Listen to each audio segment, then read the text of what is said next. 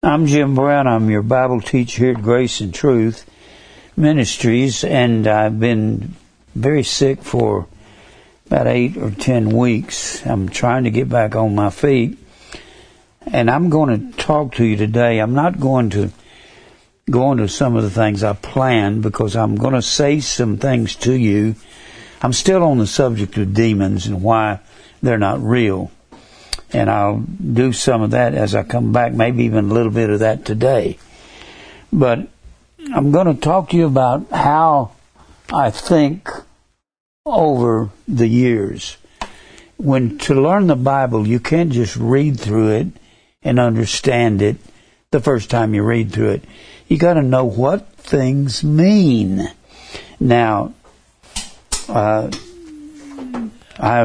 was talking to Teresa and Jesse before I started reading the emails earlier, and I was talking to them about something. I just want to kind of reveal to you where I'm going with this.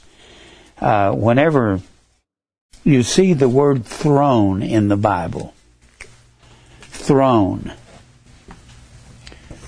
people want to think of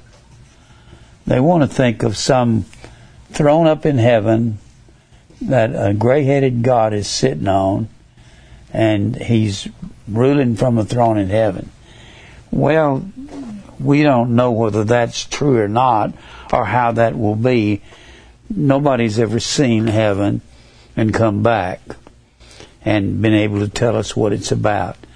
When the Bible's talking about the throne up on the earth, it's talking about the temple. Talking about the temple, and it's actually talking about the mercy seat.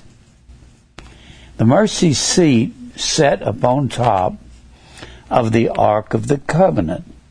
And that was the mercy seat. And God would come down out of this cloud and sit upon that throne, which was also the Ark of the Covenant. He would sit upon that. Now, anytime you find throne in the book of Revelation, it's talking about the Ark of the Covenant. Just get that in your mind. Once you understand that, you're going to begin to see what these things are talking about.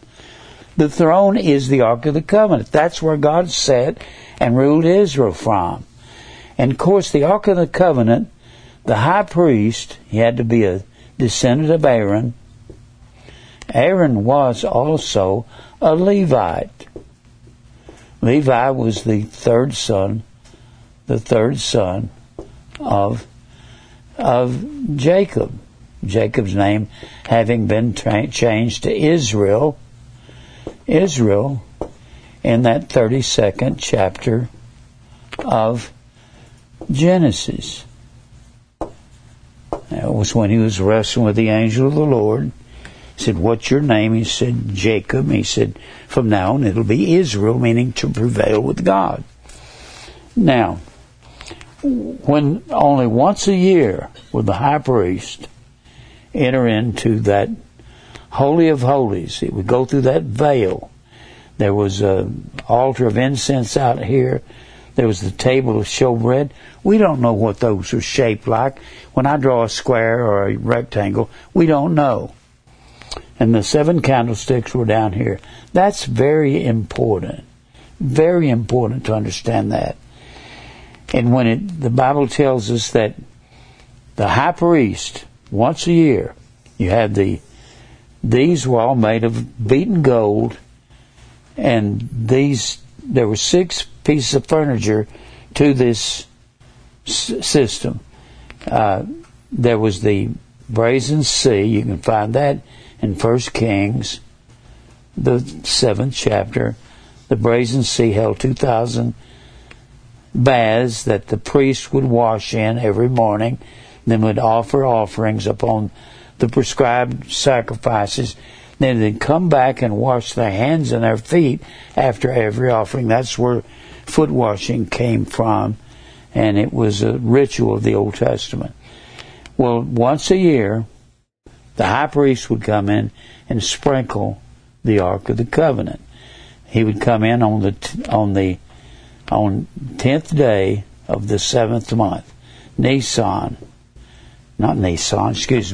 Tishri.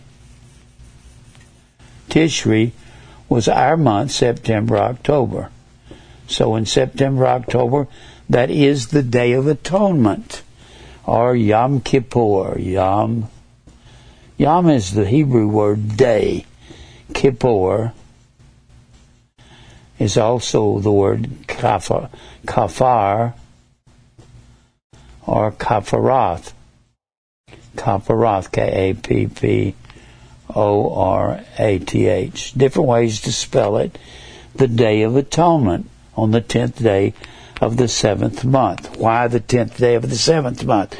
Their months they had 360 days in their calendars, and their months did not exactly match up with ours.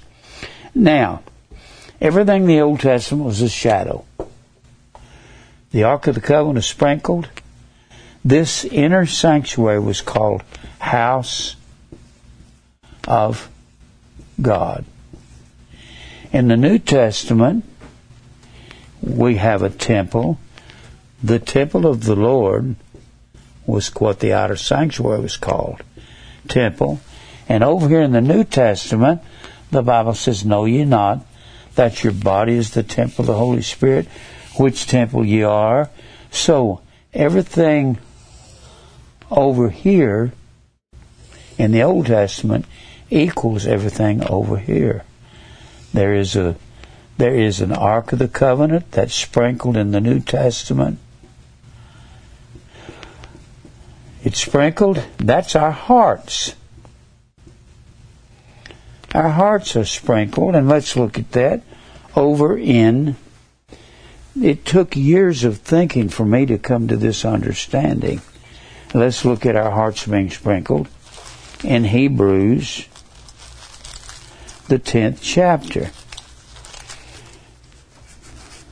Hebrews, the 10th chapter. The Bible says, "Let us draw near with well, let me read more than that. Verse 16, "This is the covenant that I will make with them after these days, saith the Lord. I will put my laws in their hearts, and in their minds will I write them." In the New Testament, the law is written on fleshy tables of our hearts.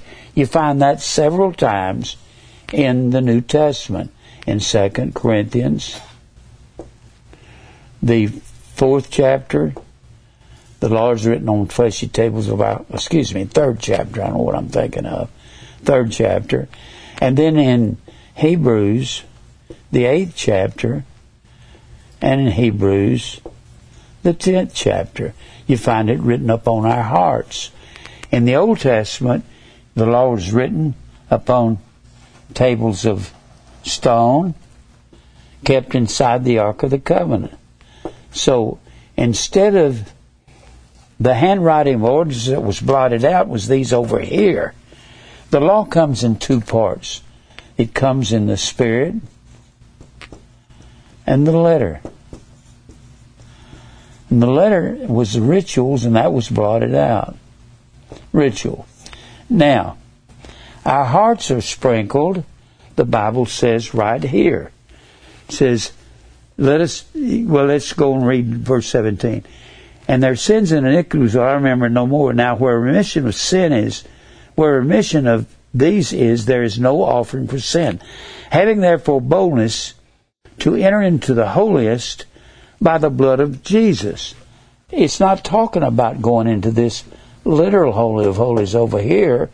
It's talking about going into the Holy of Holies, which is the house of God.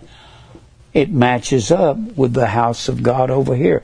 This is God's house. He sat upon the Ark of the Covenant. It means to build a house. He dwelled between the cherubim. Dwell is a word that means to... He dwelt between the cherubim means to build a house or to marry. He was married to Israel over here. But he's married to the church over here. And our hearts are sprinkled, and the law is written upon our hearts. I'm going to a point in this I want you to see. And then he says, having our hearts sprinkled. If our hearts are sprinkled, and the Ark of the Covenant is sprinkled, and the law is written on tables of stone, you know where you can see that? Where it's kept inside the Ark of the Covenant. You turn back one page in Hebrews 9, after the second veil of the temple in verse 3. He will tell you in verse 2 that there was a tabernacle made, the first wherein was the candlestick and the table of showbread, which is called the sanctuary. That's this out here. And then he says, and the second veil of the tabernacle, which is called the holiest of holies. That's the Holy of Holies, which had the golden censer and the Ark of the Covenant overlaid round about with the gold, and wherein was a golden pot that had manna. So it had a pot of manna inside the Ark of the Covenant, and Aaron's rod that budded, and the tables of covenant, or the tables of stone. So there were three things in here. You can always go to this 9th chapter of Hebrews and find out what was in there. Now back over here to chapter 10 and verse 22. No, I had not 22 yet. Having therefore boldness to enter into the holiest by the blood of Jesus. It couldn't be this house, because it's not the blood of Jesus that applied to the Ark of the Covenant here. It's the blood of a goat. So it has to be entering into the house of God. Christ is the son of his own house. Whose house are we? We are the Holy of Holies. And the Ark of the Covenant is our heart, where the law is sprinkled. It's really not as hard as it looks. Now, then he says, by a new and living way. It's a new way. It's not this old way that comes through a literal temple and through the veil to sprinkle a literal ark with the blood of a goat. We enter in by a new and living. Notice the word way. What is that word way? It's the word hodos. So we enter in by a new and living hodos. But we're not the high priest. Who is the high priest now? The high priest now is Melchizedek, and that is Jesus. It's an office that Jesus holds. He comes in and sprinkles our hearts. And when he comes in and sprinkles our hearts, that is true baptism, to cover with a stain or dye. Then, I'm getting to a point here. By a new and living hodos, there's two ways. One is a narrow way, and one is a broad way. So we enter into the holiest. Christ, the priest forever after the order of Melchizedek, enters into the holiest by a narrow way. Narrow is the word thalibo, and it means to crowd through a narrow opening. It comes from the word thalipsis, and thalipsis is the noun form of the verb, and thalipsis is the word tribulation. So, in order for our hearts to be sprinkled, tribulation is required of us. So we go through the narrow tribulation way when God sprinkles our hearts. And that's the true baptism. Then, I'm taking you to a point here. It's taken me years to think about this. Years. We'd enter in by a new and living way, which he has consecrated for us through the veil. That is to say, let me erase some of this. I'll erase this. I can make it more clear if I erase it.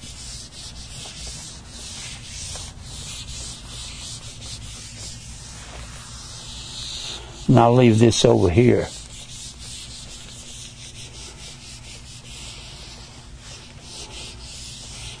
We enter in by a new and living way. So we're canceling out this way over here. Canceling out. That's the handwriting of ordinances that were brought it out. Through a living way, that is to say. Anytime you see that means i.e., that is to say. It's the same as. It means equals. That is to say means it equals what I'm about to give you. So when he says, through a new living way, through the veil, that is to say his flesh. The veil equals the flesh of Christ. So everywhere you find the flesh, it is the veil that goes into the Holy of Holies, which is us, which is the house of God. Hebrews 3 and 6. Christ is the son of his own house. Whose house are we? And the inner sanctuary was called the house of God. That's us. Then he says, that is to say his flesh. Well, the Bible says, except you eat my flesh and drink my blood, you have no life in you. And then he turns around and tells us what eat flesh and drink blood is. He says, my flesh is meat indeed. Indeed is the word alethes, A-L-E-T-H-E-S. And that is the word of truth. And it is a form of aletheia, A-L-E-T-H-E-I-A, which is the word truth. And truth is the word comes from lanthano, which means to hide or conceal. And it's a construction of lanthano and the alpha privative, which negates the word, gives an opposite meaning. Alanthano means not to hide anything. So the veil is where we don't hide anything else. That's his flesh. The flesh is the bread, the Bible says in John 6. And the bread is the body. We being many are one bread and one body in 1 Corinthians 10 and 17. And the body is the church. So when you see the veil, that is to say his flesh, then the veil is the bread, the body, the church. That's in anything you see. So this is the church. The church is within that house of God. Now, let me go ahead and read the rest of this because I'm getting to a point. I've thought about this for years to come to this understanding. And by a new and living way through the veil, that is to say his flesh, and having a high priest over the house of God. The high priest now, when you had a high priest, you had to be a high priest in order to offer a sacrifice.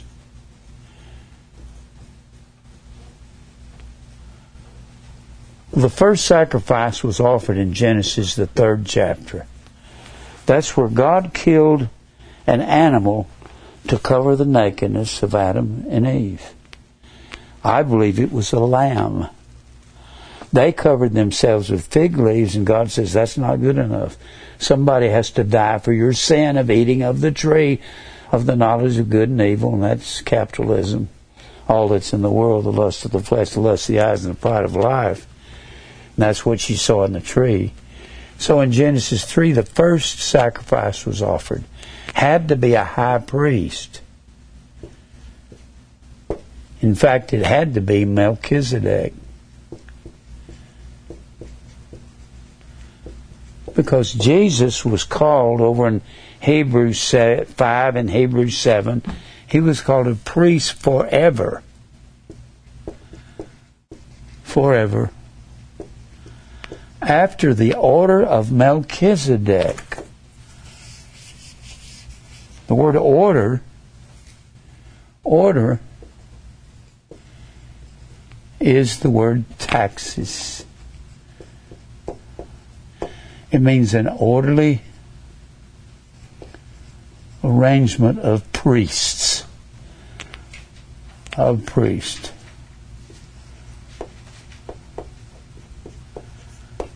order of priest.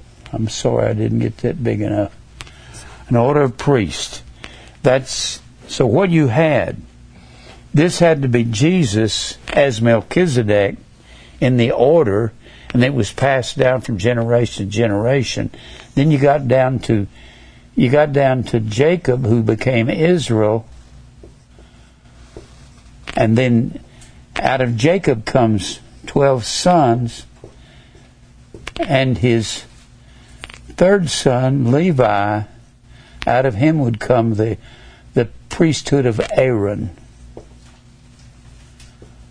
And Aaron would be the priesthood until Jesus comes and John baptizes him as the new high priest.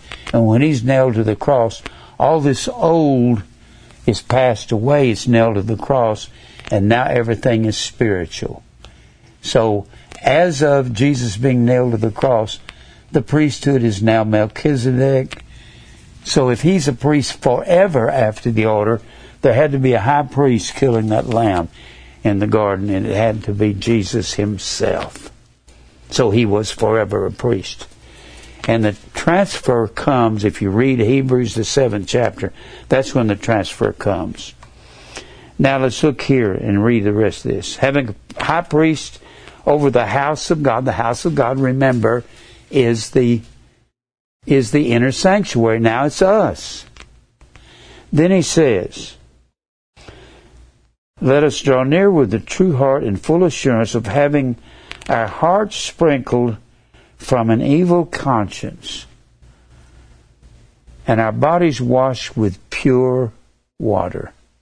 Pure water was living water. Living water. Now, when we think of living water, we don't really know what that means. The Jews said living water, that living water was water that was running through those streams and mountains.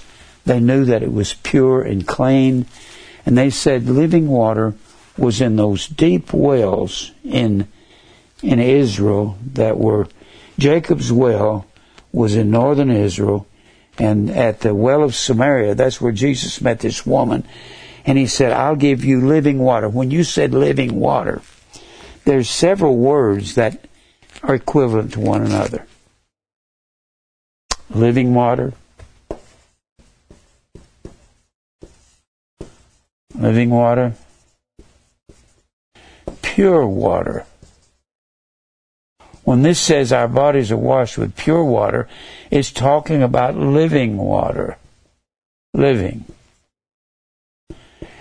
Now Jesus meets the woman in John, the 4th chapter. The woman at the well. Let's look over there at that. In John, the 4th chapter, he meets this woman at the well. And most people don't know what these things mean. All right. John 4. You got the woman at the well of Samaria. Now, verse 7, there cometh a woman of Samaria to draw water. Jesus said to her, give me to drink. And they were, well, I need to back up a little here. Jesus left Judea and departed again into Galilee. Galilee is northern Israel. Verse 4, he must needs go through Samaria. Samaria is a name for northern Israel. It was once a town in northern Israel, but they've been called all of northern Israel by Samaria. Then cometh he to the city of Samaria, which is called Sychar, near to the parcel of ground that Jacob gave to his son Joseph. Now Jacob's well was there. It was a deep well. They knew that living water or cold water is at the bottom of it. Jesus, therefore, being wearied with his journey, sat thus on the well, and it was about the 6th hour. There cometh a woman of Samaria to draw water. Jesus saith unto her, Give me to drink. For his disciples were gone away to the city to buy meat. Then saith the woman of Samaria to him, How is it thou being a Jew, askest me, which am a woman of Samaria? And Jews don't even talk to people in Samaria, much less women. They weren't supposed to do that. For the Jews have no dealings with Samaritans. And Jesus answered and said unto her, If thou knewest the gift of God, who it is that saith to thee, Give me to drink, thou would have asked me, and I would have given thee living water. But she thinks living water is the bottom of that well, because it's some river flowing down there. And the woman said unto him, Sir, thou hast nothing to drink with, and the well is deep. From whence then is that living water? I thought that was the living water down there. Art thou greater than our father Jacob, which gave us the well, and drank thereof himself and his children and his cattle? And Jesus answered and saith unto her, Whosoever drinketh this water shall thirst again, if you get this water from the bottom of this well. But whosoever drinketh the water that I give him shall never thirst. But the water that I shall give him shall be in him a well springing up unto everlasting life. And the woman said to him, Sir, give me this water, that I thirst not, neither come hither to draw. And Jesus said to her, Go, call thy husband, and come hither. The woman answered and said, I have no husband.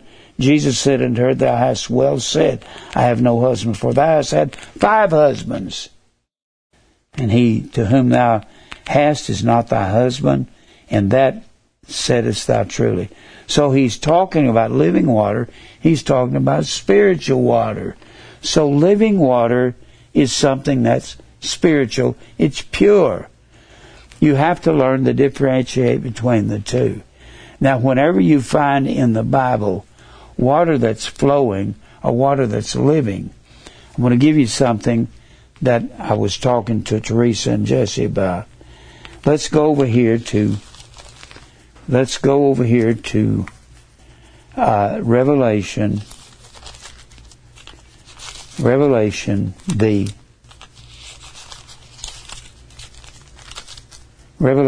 22nd chapter.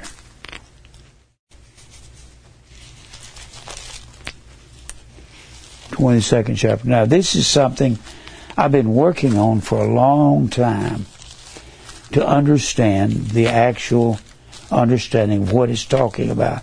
You have to learn to think figurative. I would say abstract. Some people say, I don't know what that means. That means something has the same meaning as something else. You have to look at it that way. Look at the 22nd chapter. Anytime you find living water and there's a spiritual concept, it has to be talking about the Holy Spirit. And the Bible says, the man that drinks living water, out of his belly shall flow rivers of living water. If we drink of the Spirit, the Holy Spirit is the truth. That's going back to what we were talking about a while ago. That this veil is his flesh, and the flesh is the bread is the body, and the flesh is the truth. The flesh is the truth. So, I want us to look here. So, wherever there's living water, it's talking about the truth. That's very abstract thinking. If you don't think abstract, you can't understand a lot of the Bible. Now, look here in the 22nd chapter of Revelation. I did 4.5 years on the book of Revelation. I hit on this right here, but I've seen some things about it. Here in the 22nd chapter. And he showed me a pure river. If it's pure, it's living water. You have to apply that. He washed us with pure water. a pure river, a water of life, clear as crystal, proceeding out of the throne. If it's out of the throne, thronos. Where it's coming from is out of the throne, which is the Ark of the Covenant, which is now our hearts. And of the abundance of the heart, the mouth speaks. So the living water, the truth, comes out of the mouth. We are the house of God. It comes out of our mouths and goes out to the world. Can you see that? That's what this is talking about. Crystal, I think of when the Bible's talking about, I hate to get into it, I'll stay in it too long. But when it's talking about in that 4th chapter, the throne of God, you've got to keep in mind, is the Ark of the Covenant. That's the mercy seat of God. He sits upon the throne of our hearts. That's where He rules from. And out of our mouth comes the living water, which is the truth. Right? Is that fairly simple? That's not even hard, is it? It just... And these guys that invent things, and there's a throne up in heaven, and it's full of gold and silver, and we're walking on streets of gold, and it's like... They don't even look at the figure. Don't listen to Jack Van Impe or Hal Lindsey. They don't have any idea what this is about. Then when you look back at Revelation, the 4th chapter, and it describes the temple, what it describes. And our bodies are the temple of God. They're with the temple of the Holy Spirit, which temple ye are. Being the temple, we're the house of God. That's the inner sanctuary. And our hearts are sprinkled like the Ark of the Covenant was. And the law is written on fleshy tables of heart, just like it was written on tables of stone over there. You can read about the table of stone writing over in Deuteronomy, the 9th chapter, and several other places over there. So when you look at, I love this. You look here in the 4th chapter, and you see the throne of God. In verse 2, immediately I was in the Spirit, and behold, a throne was set in heaven. Heaven was another title for Israel. Kingdom of heaven, or they called it the heavens, and new heavens and new earth meant there was going to be new ruling class, which would be the church. And we rule with the scepter of righteousness. So there's the throne in heaven, which is our hearts. You don't have a throne one place, it's different than somewhere else. And he talks about 24 elders. There were 24 sons of Aaron in the 24th chapter of 1 Chronicles. And of Ithamar and Eleazar had 24 sons. And these are the ones that cast their crowns. They have gold crowns on their heads. And that you'll find that in the gold crowns are in Exodus the 28th chapter and 36th verse, and Leviticus the 8th chapter and the 9th verse. They've got gold crowns on their head, and these 24 elders go before Christ. This is the transfer. This is the transfer from the Aaronic priesthood to Christ. They cast their crowns. The 24 elders in verse 10 fall down before Him and sat on the throne, and worship Him and live forever and ever, and cast their crowns before the throne, before the Ark of the Covenant, because He's the one that sits upon the throne of our hearts, and they're casting those crowns that says, holiness to the Lord. You can read that in Exodus 28:36. Let me just look at that real quick. Exodus 28:36. I'll get it here in a minute. Exodus 28:36. This is the crowns that they're throwing. This is not, we're going to cast our crowns before His feet. This is what the verse people use to say that. That's ridiculous. You don't have crowns. You have Stephanos. And then 28. and 36.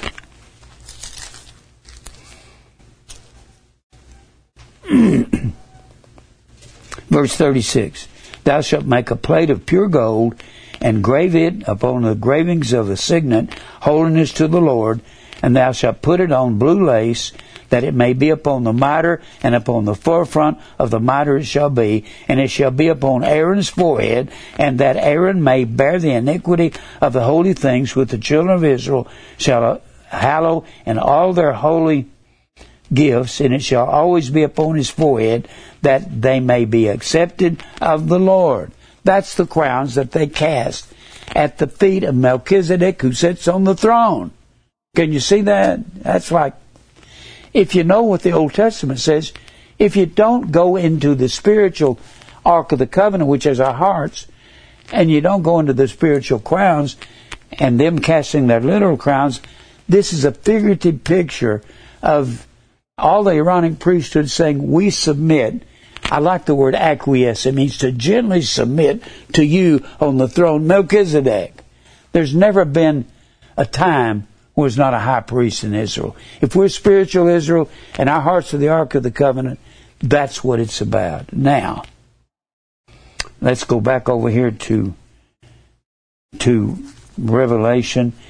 And you know that's what this is about, because they've got crowns of gold in verse 6 of Revelation 4. And before the throne was a sea of glass. Well, the sea of glass, you go to Exodus 38 and 8, and you know what that's talking about. Exodus 38 and verse 8. Let's go over. 38 and verse 8. And Moses tells all the women,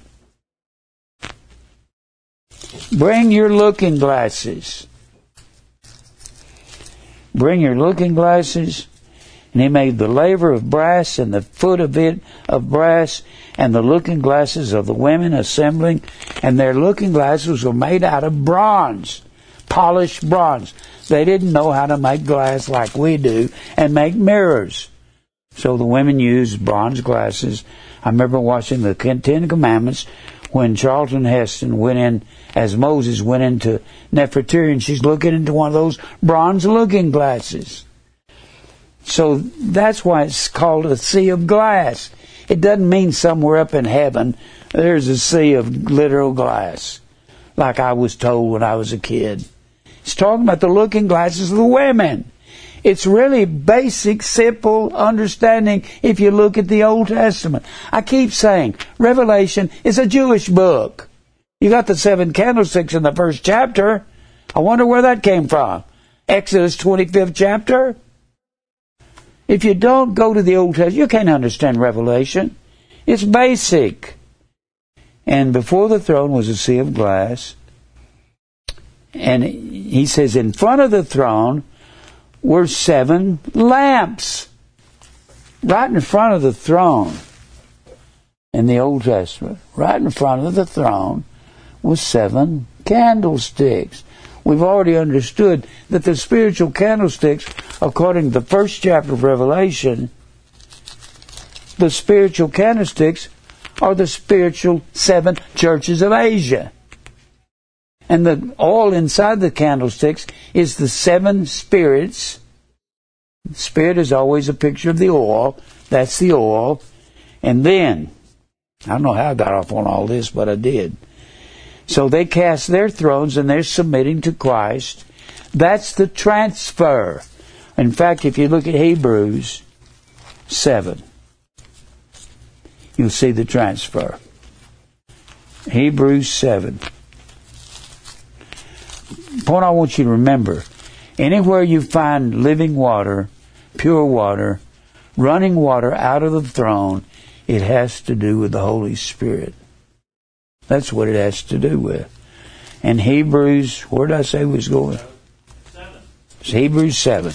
This is the transfer of Melchizedek. But if you don't look at the Old Testament, you're not going to have the slightest idea what this is talking about. Now, Hebrews 7. All through this is talking about Melchizedek. Verse 11, 7 verse 11. If therefore perfection were by the Levitical priesthood, out of which came Aaron the high priest, for under it the people received the law, what further need was there that another priest should rise after the order of Melchizedek, and not be called after the order of Aaron? That's being blotted out and stopped. That stops when they submit. It's not like a place in time. It's whenever the Bible says the Aaronic priesthood ceases when Christ is nailed to the cross. All the rituals of the Old Testament are blotted out. For the priesthood being changed, the word changed is a word that means transferred. It means to be, it's the word metatitheme. It means to be, there's a transition. It's transferred. For the priesthood being changed, metatitheme, metatitheme, being changed, transferred, there is made of necessity a change also of the law. So there's a change of the law. The law, the rituals are blotted out. That's no longer applicable. For he of whom these things are spoken pertaineth to another tribe. Oh, what tribe is he spoken of? Well, the tribe it's going to be transferred to, it's going to be from Levi, the third son, to Judah, the fourth son. Out of Judah would come the king, and now the king and the priest is Jesus. That's what it's talking about. Let's just read it and see. For he of whom these things are spoken pertaineth to another tribe, of which no man gave attendance to the altar. Nobody from Judah ever came to the altar. Only the Levites came to the altar until Melchizedek priesthood takes over. For it is evident that our Lord sprang out of Judah. Now the priesthood is out of Judah, and of which tribe Moses spake nothing concerning priesthood. Didn't come out of Judah. Came out of Levi. Leviticus means the doctrines of the Levites. For it is yet far more evident, for that after the similitude of Melchizedek there arises another priest, who is made not after the law of carnal commandments. Carnal means fleshly commandments. That's what the Old Testament was for, but after the power of an ending life. For he testified that thou art a priest forever after the order, after the taxes, after the orderly arrangement of Melchizedek. For there is verily a disannulling of the commandment going before for the weakness and unprofitableness thereof. That way there wasn't any profitableness offering bulls and goats. Hebrews 10 says, the blood of bulls and goats won't take away sin. All they were doing was looking forward to Christ. For the law made nothing perfect, but the bringing in of a better hope did, by the which we draw nigh unto God. Now, go back over here to Revelation 22. I'm just kind of showing you wherever this living water is, spiritually, that's the Holy Spirit. Any water that's moving, let's read that verse 1 again. He showed me a pure river, that has to be Holy Spirit, of water of life. The living water is the Spirit. It's the truth. Clear as crystal, just like the crystal sea it's called a crystal sea in the 15th chapter of Revelation. Proceeding out of the throne. Where is the throne of God now? It's our hearts, isn't it? That's where Jesus sits. It's upon our hearts. Out of our hearts comes this living water. We know it comes out of our hearts because out of the abundance of the heart the mouth speaks.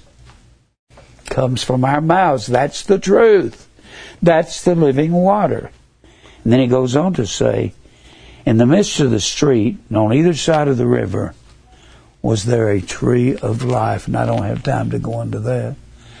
The tree of life is our mother, Jerusalem. It's wisdom and understanding, according to the 3rd chapter of Proverbs. And when we honor our mother, Jerusalem, the church, we're heavenly Jerusalem, the church. In Hebrews, the 12th chapter, verse 22, we're heavenly Jerusalem, the church. And which bear 12 manner of fruit, and yield her fruit every month, and the leaves of the tree were for the healing of the nations. Nation is the word ethnos. Ethnos is also the word Gentile. There's a time period from Acts 2 through the end of time. That's why I believe we have to be close to the end. If a day is the Lord is 1,000 years, and 1,000 years is one day, we're coming up to 1,000 years from 33 A.D. I'm not saying the Lord's going to come in 2033, but I'm saying I don't see how we could be much far past that with the condition of the world, with everything that's going on in the Middle East and everything that's going on in America. I don't know how we can get to 2033 or 2035. I'm not naming any dates. I'm just simply saying that in these last days, the Lord is going to pour out of His Spirit on all flesh. Not all men in one sense. All men, all flesh, the Gentiles. That's what it's talking about here when we're talking about in Acts 2. The Gentiles all the way to the end of time are the ones that are going to have the truth. The Gentile elect in the church. Red, yellow, white, black, and brown flesh. Then he says, there was a tree of life, and it was for the healing of the nations, and there shall be no more curse, but the throne of God and of the Lamb shall be in this system, in us. And out of our hearts will flow rivers of living waters. That's what this, if you can find out what the living waters is, living water is pure water. I want us to look over at Ezekiel. Anywhere you find pure water. Well, one place we need to go before we go there, got to go to Matthew 10. People don't have any idea what this means when they read it. I've never heard anybody even comment on it. Matthew 10. Looking at the very last verses of Matthew 10.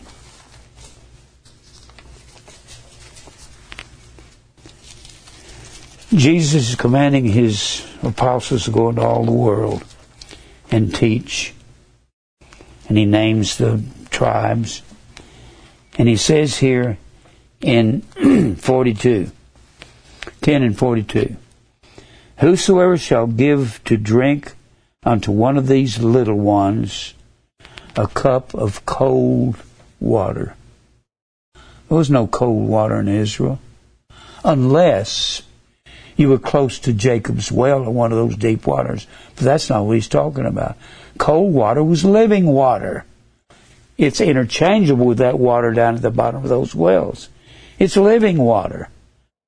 So He's saying, whosoever shall give to drink one of these little ones a cup of living water, which is the Holy Spirit, only in the name of a disciple, mathetes, a learner, verily I say unto you, he shall in no wise lose his reward. You're not going to be able to understand that verse unless you know what they meant by cold water. He's talking about living water. Now, let's go back over here. I'm going to show you something that people wrestle with. I've wrestled with for years. Go back to Ezekiel. Ezekiel he's in Babylon. And when you get past the 39th chapter 37, 38, and 39, about destruction at the end of time. And then you get into a rebuilding of the temple of God. I'm just going to show you some things that I've been working on to put together. You have to stay figurative. Now, there is a literal temple going to be built. But there's something about Ezekiel you have to know. You can in no way construct any understanding of this unless you know that Ezekiel, there were 3 deportations.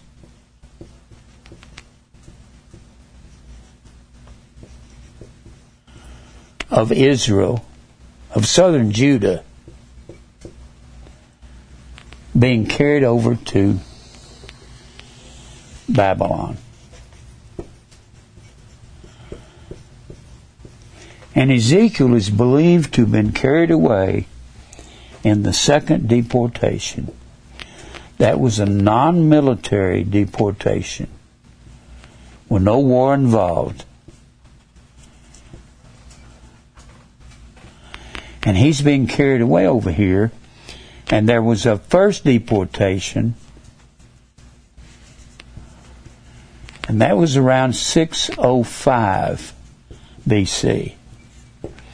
The second one, where it's believed Ezekiel and Daniel were carried away. Daniel and Ezekiel. It's believed they were carried away somewhere in the neighborhood of 2 Kings, the 24th chapter, along with Jehoiakim the king. Jehoiakim.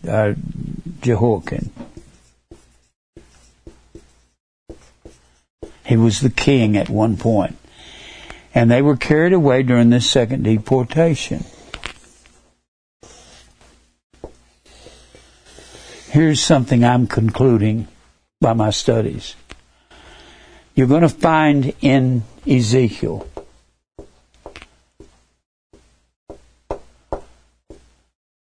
instructions on rebuilding the temple. And there's instructions in there that doesn't make any sense to you and I. And what it is, it's like a blueprint. Or we would call it a schematic. A schematic is it's more or less a blueprint of a sort of how to build the temple. And you'll read all through these things, you'll say, what are they talking about? Have any of you read any of that? Have you read it? You don't know what to do with it, do you? Because I didn't. It's like, wow. But you can find some living water equated with this temple. And there has to be you'll find in some of these places, you'll find Zadok being a high priest in that 46th verse of the 40th chapter. And Zadok was one of the literal high priests. I believe what Ezekiel is doing, when Ezekiel is over in Babylon, God is giving him visions of what's happening over here in Israel and all the apostasy they're involved in. And it'd take all day long to read the apostasy they're involved in. But when Ezekiel is over here, he's over here in Babylon. Ezekiel is over here. When he's over here prophesying, the temple hasn't been destroyed yet. When the temple is destroyed, nobody over here in Israel is sitting down and writing down a blueprint how to rebuild the temple. I believe that's exactly what Ezekiel's doing. Without Ezekiel's blueprint of the temple, they're not, these guys that are apostate over here, they're not going to know how to build it, so he's laying it out. But while he's laying it out, he's also giving some things in it that show living water. And it's very figurative language.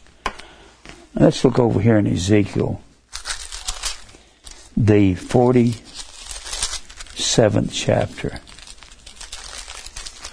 And he's talking about waters here that are living. And they're proceeding out of the throne of God. That can't be literal. It can't be the literal Ark of the Covenant. It has to be the spiritual. It has to be our hearts. It's as though Ezekiel is one of the most difficult books to understand when you get into this temple. It's like, what do we do with this? Well, read 47 verse 1. Afterward he brought me again unto the door of the house, and behold, waters issued from out under the threshold of the house. The threshold was the door going into the temple. It was actually called Solomon's porch in the Old Testament. There's waters issuing out of here. Where's it coming from? It has to be coming from the ark, according to the rest of the Scripture.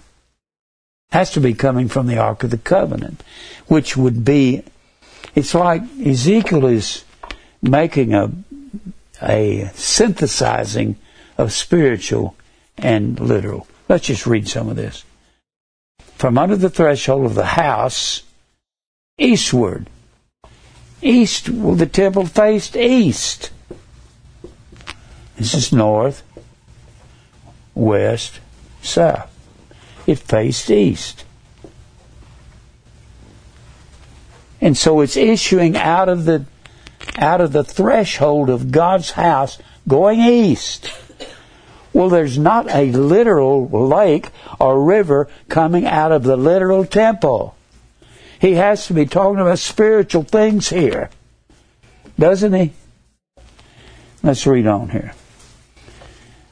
And of the house of God is us. The house of the Lord, that's what they called the house over in, when it says that God dwelt between the cherubim. It says it in Isaiah, it says it several other places. When he dwelt between the cherubim, it's talking about, dwelt is a word that means to build a house or to marry. So the house of God was the inner sanctuary. So when you find house, that's going to be a picture of us spiritually. And the waters came down from under the right side of the house at the south side of the altar. The south side of the altar's here. The south side would be here. But there has to be a mixture here of literal and spiritual. This is one of the hardest things in the Bible for people to understand. But I believe it's because they don't understand that Ezekiel is over in Babylon and the temple hadn't been destroyed yet. And what he's doing is setting up a blueprint to build when they go back to build in 538. In 586 BC, Nebuchadnezzar comes in and levels the temple. And what instruction do they have other than Ezekiel? None.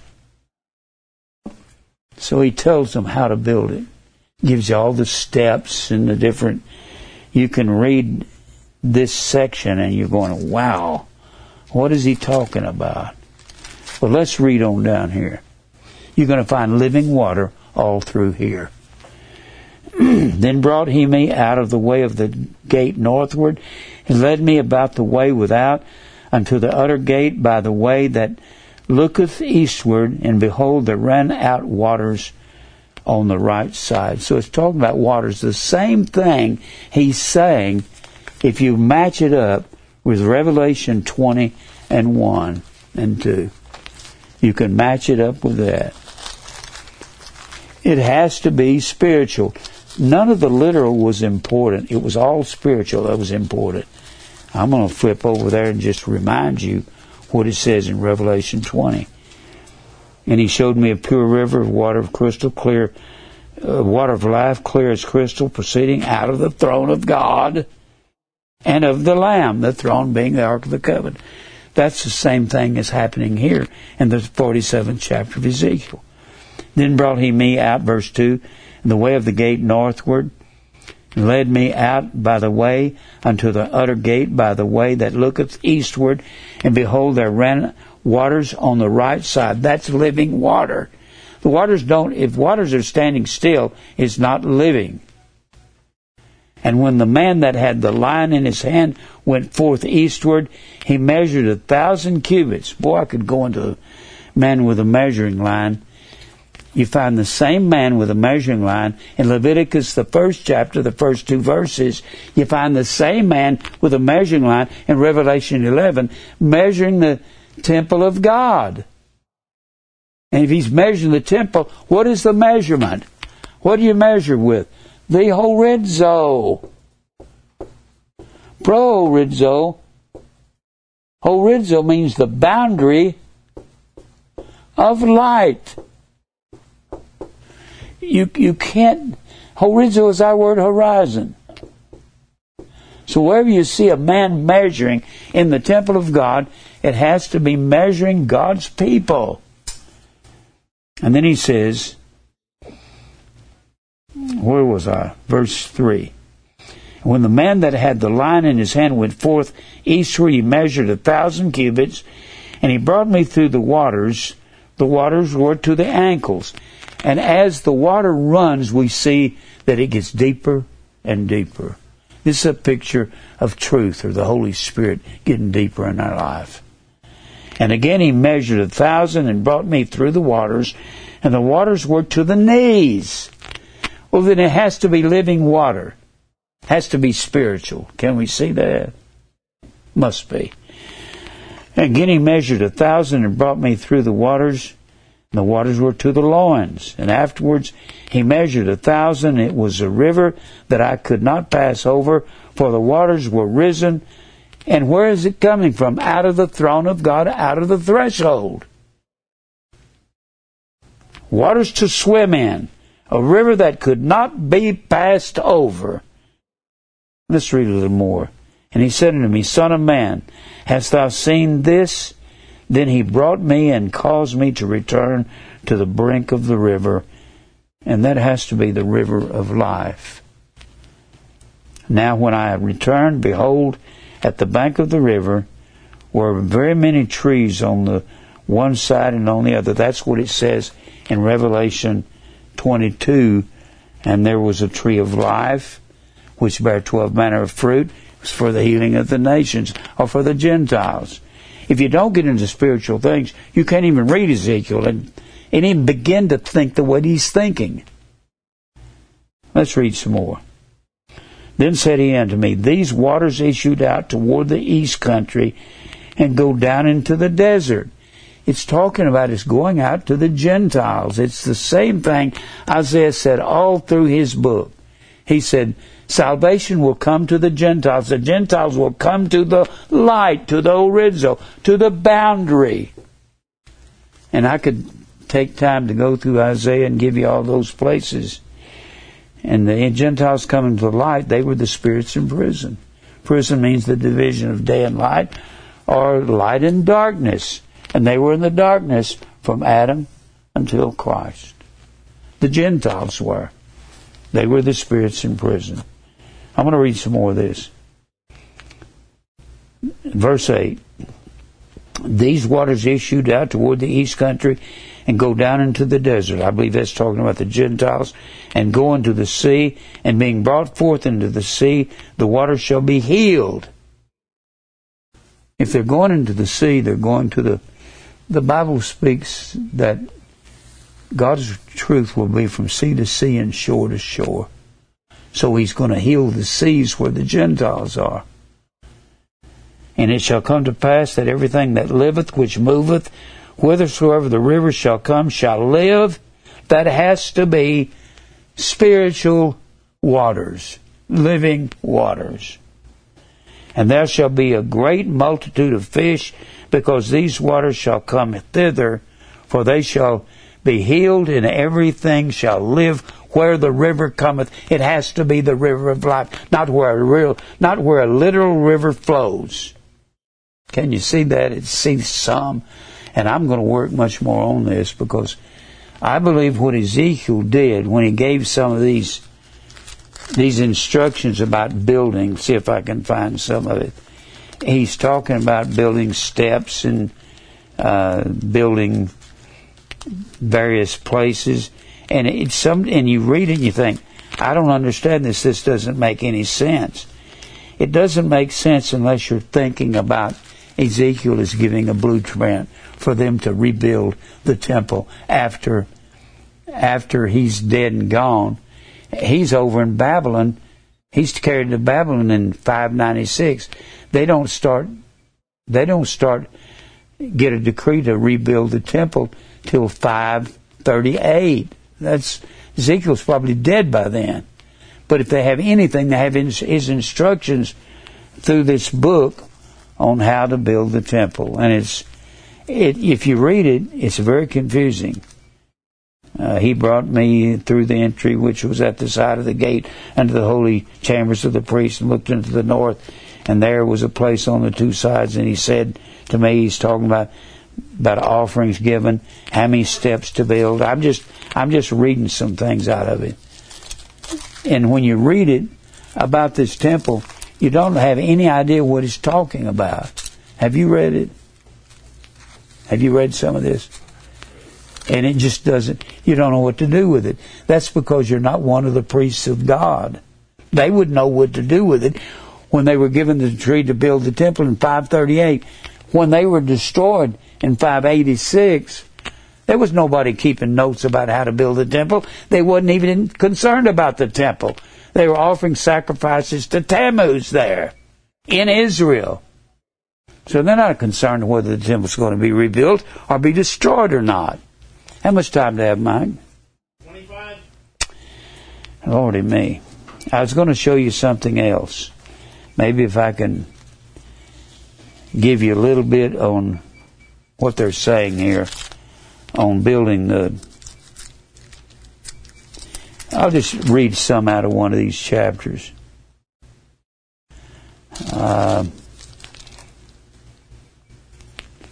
In verse 13 of chapter 43, these are the measurements of the altar after the cubits. The cubit is a cubit and a hand breadth, even the bottom of it shall be a cubit, and the breadth a cubit, and the border thereof by the edge thereof round about shall be a span, and this shall be the higher place of the altar, and from the bottom of the ground even to the lower settle shall be 2 cubits. What does that mean? It doesn't mean anything to me and you. It meant something to the priests that were going to rebuild the temple when the time was come for them to rebuild it some 40 or 50 years later. It was a blueprint. He talks about the outer sanctuary. When you get to that section, it will say something. When the Bible says all Scripture is given by inspiration from God and is profitable, you'll run across some things in here that are good. There's a particular verse that I used to use, and I've used it at times. When you get to verse 22 in chapter 41, the altar of wood was 3 cubits high. Now this is talking about the altar where they offered all the sacrifices. This is talking about this altar where the daily sacrifices were offered. And it says something peculiar here that makes some sense.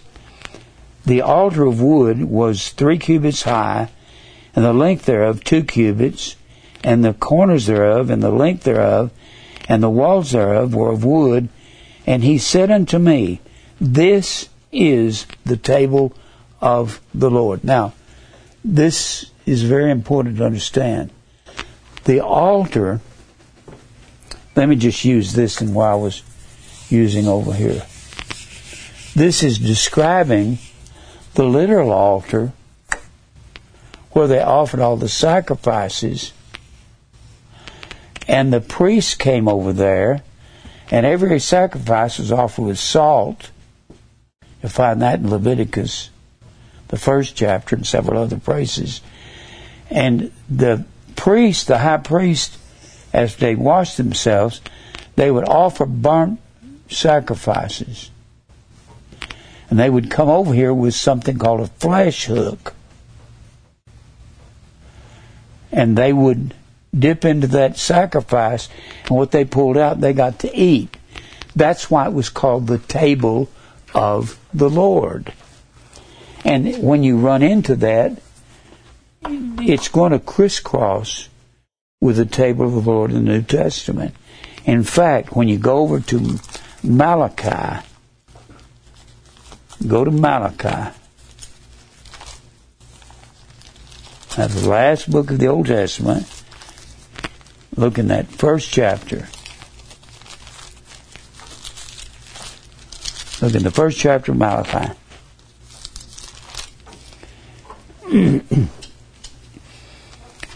And Malachi is rebuking Israel for offering crippled sheep on the altar. And he says, verse 7, You offer polluted bread upon mine altar. That would be the table there we're talking about. And you say, Wherein have we polluted thee? In that you say the table of the Lord is contemptible. And he says, if you offer the blind for sacrifice, that's not a sacrifice. Is it not evil? You come to the altar, the table of the Lord, and you bring a blind lamb, and that's one you don't want, so you offer that. He says that makes the table of the Lord contemptible. Table of the Lord. That's what that altar was called. Sometimes Ezekiel and other prophets will interchange from spiritual to literal to spiritual to literal. And then he says, if you offer the blind for sacrifice, if it's not evil, if you offer the lame and sick, is it not evil? You don't want that old goat or that old lamb, so offer it. They were supposed to line the lambs up and count them off. 1, 2, 3, 4. And they get to the 10th one that belonged to the Lord. And like I've said before, if your pet lamb was in there and it was Fluffy and he was number 10, you couldn't substitute another crippled one for Fluffy. You better make sure Fluffy's not the 10th one. If she is, you got to offer her as a sacrifice. Then he says, is not that evil? Offer it now to the governor. Tell the IRS, I'll give you $100 instead of the $10,000 that you want. They're not going to take that. Will he be pleased with thee or accept thy person, saith the Lord of hosts? Now, turn over to the 10th chapter of 1 Corinthians, and you can see what I'm talking about. 10th chapter of 1 Corinthians. I'm still working on this pure water out of Ezekiel. The 10th chapter of 1 Corinthians. Maybe you'll understand this now.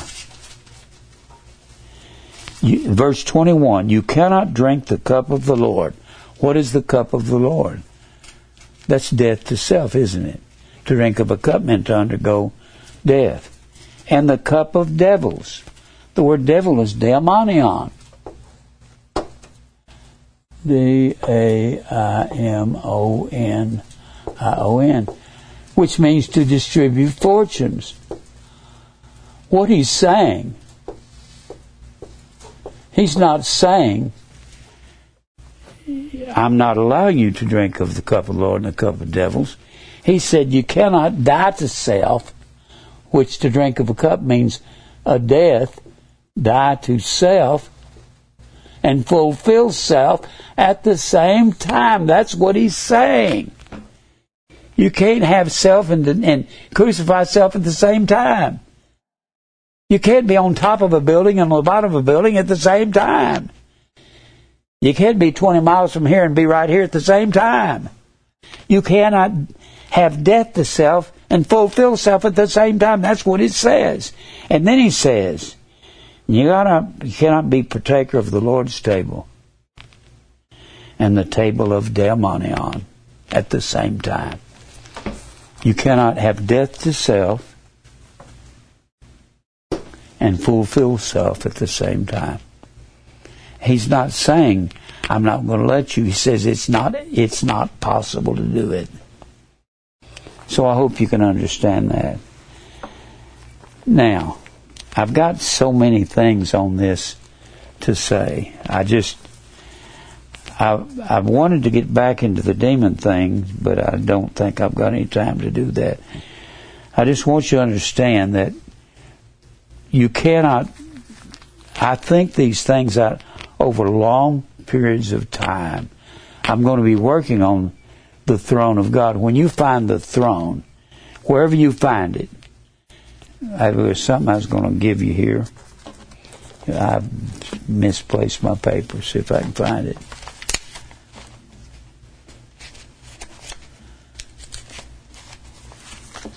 I want to give you something on. Let's go back over to Revelation. Revelation, I want you to look at this, the throne of God. Hope you can understand that the throne is the Ark of the Covenant.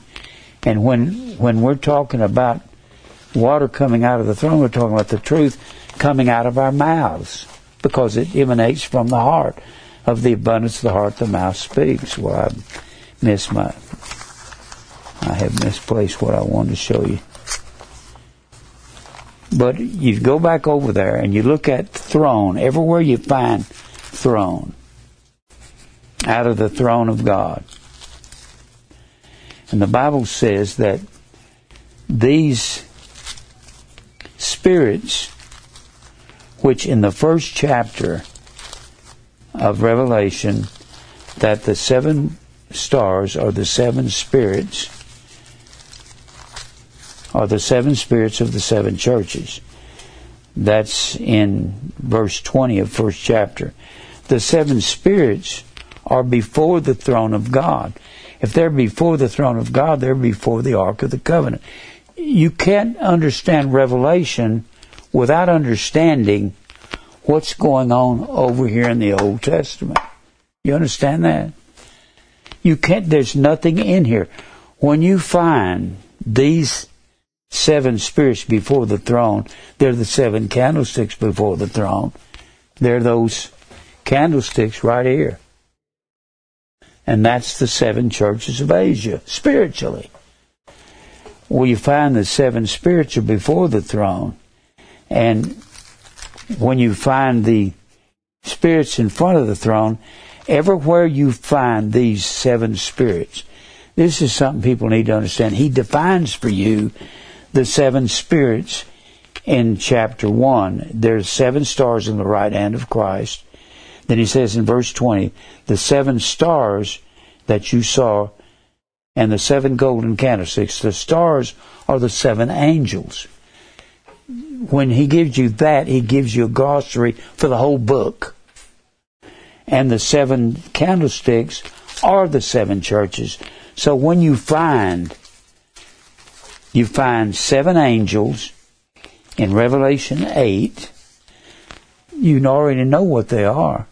The 7 angels are the 7 stars in his right hand. And the 7 stars are the 7 spirits. Spirit is the Holy Spirit. Those candlesticks were filled with olive oil. And oil is always a picture. Olive oil. That's always a picture of the Holy Spirit, which is truth. if you can't think figurative language, I don't know how people who don't think abstract can even understand this. And then you find the same angels in Revelation 8. You always have to revert back to verse 20 what the seven angels are. The seven angels are the seven spirits of the seven churches. And then when you go over to Revelation 8, you've got seven angels, which are the seven same angels. Same seven angels. And he says here in Revelation 8, I saw these seven angels. The is a definite article. It means there's only one set of seven angels. These seven angels, which are the seven spirits of the seven churches. And to these angels were given seven trumpets. I keep saying trumpets are voices. They announce what they want the soldiers to do. If they sound reveille, it's time to get up in the morning. If they sound charge, it's time to charge the enemy. The way the troops knew what to do, they listened to the trumpeter. It was a voice. So when you see a trumpet like a voice in chapter 1 verse 10, I was in the Spirit on the Lord's day, and I heard behind me a great voice as of a trumpet. And you find a trumpet in the 4th chapter, that's a voice announcing what to do. Then when you get to the 8th chapter, you've got seven angels with seven trumpets. In verse 6, the seven angels which had seven trumpets, and they begin to sound.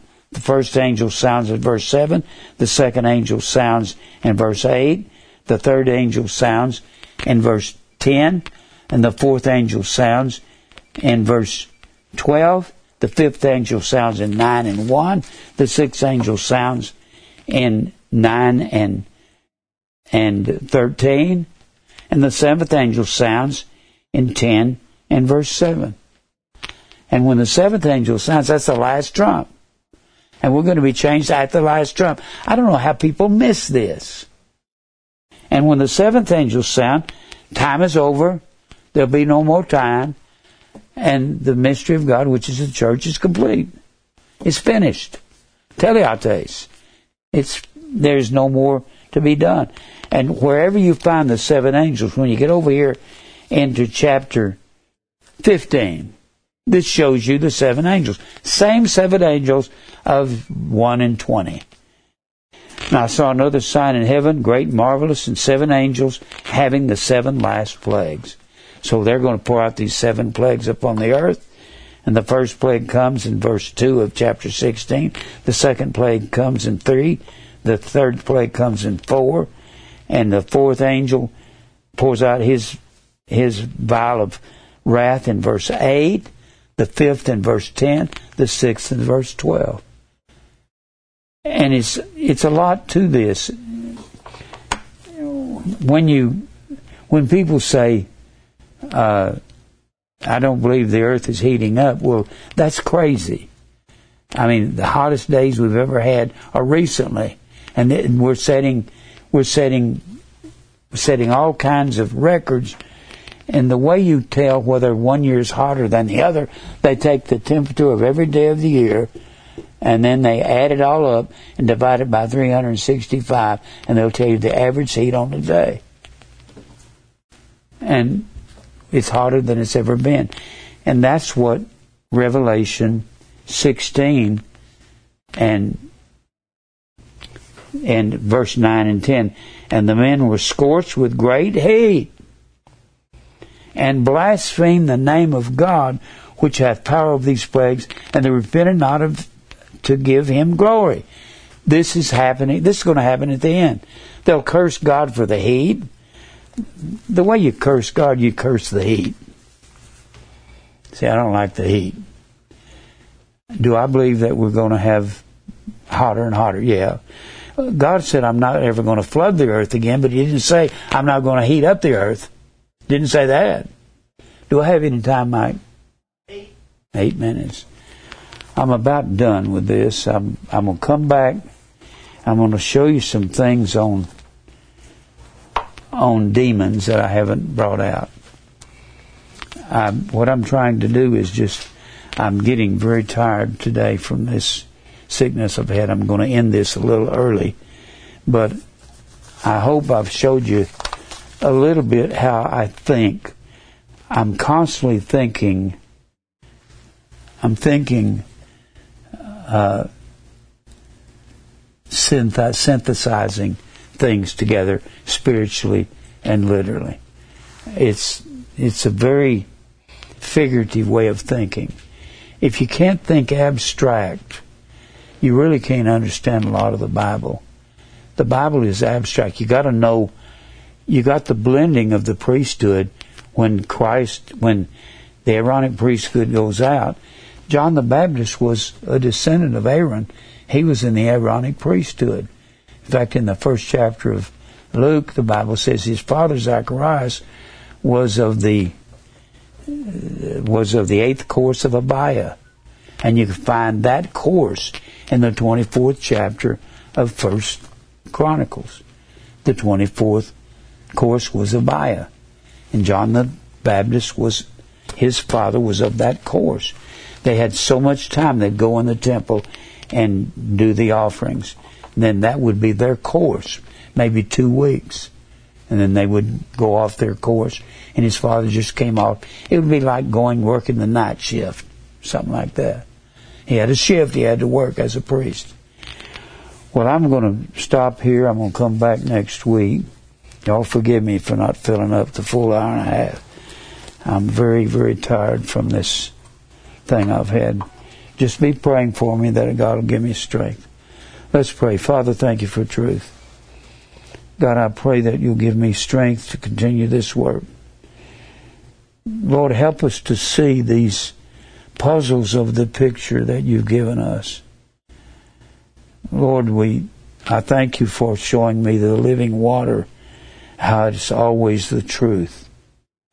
And Lord, I pray that you'll fight every battle we have, and we'll praise you for everything. Strengthen the church. These people that write these emails, give them strength to understand your truth is here forever, and we won't understand it all in one day. We'll give you praise for everything in Christ's name. Amen. I hope that gives you some kind of insight on some things. I have to wrestle with things sometimes for years before I get clearness on it. I don't just see something all of a sudden. I've been wrestling with this thing on living waters a long time. I believe living waters is the answer to what Ezekiel was talking about. He's talking about a spiritual temple and a literal temple.